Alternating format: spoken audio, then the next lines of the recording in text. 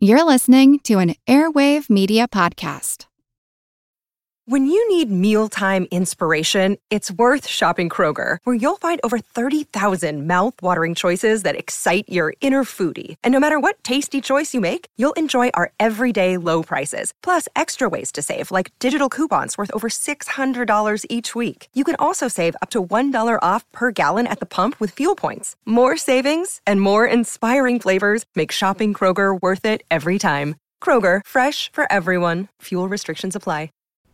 Hey, it's Jim. Stay with us after today's podcast for an exclusive preview of my audiobook. A trip back in time to 1976 when I was recording the soundscapes of Bahia in Brazil, and lucky enough to hear the Aboyo, the song of the vaqueros.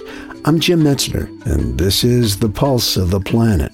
Driving towards the town of Feira de Santana, I saw some vaqueros on horseback herding their cattle. I stopped the car and went over to the cowboys and asked if I could record any of them singing their call, the aboyo.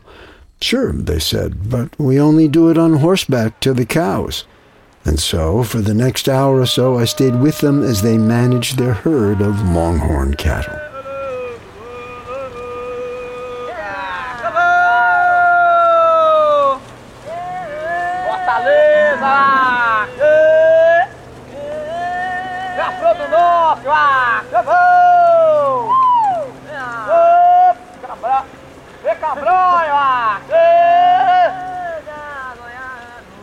Volta Maravilha!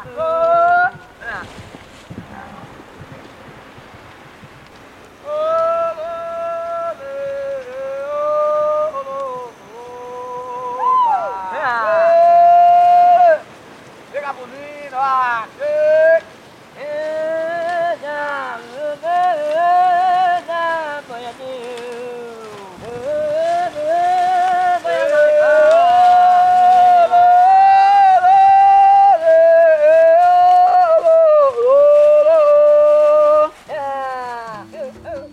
The aboyo of the Brazilian vaqueros. Hey, check out our website, pulseplanet.com, for some exciting news. That's pulseplanet.com. I'm Jim Metzner, and this is The Pulse of the Planet. As promised, here's an excerpt from Sacred Mounds, my first novel, a work of historical fiction and magical realism.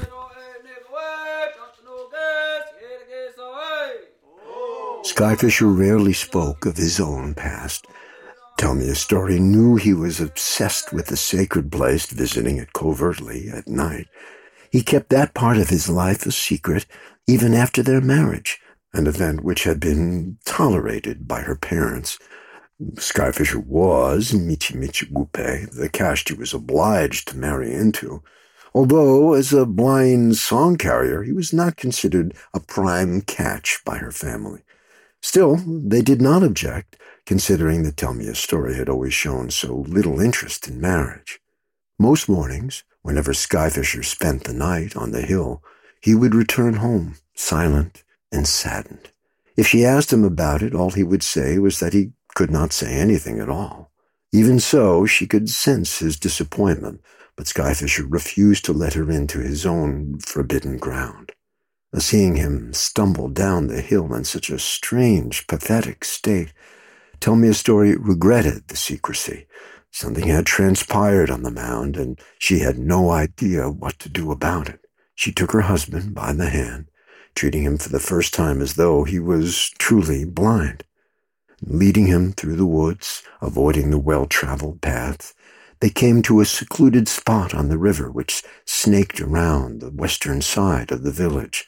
A cold water bath was in order, a blanket wrap, and then back home. Outside the hut, a fire was burning, surrounded by a circle of stones. She sat him on one of the stones and rubbed his shoulder through the blanket.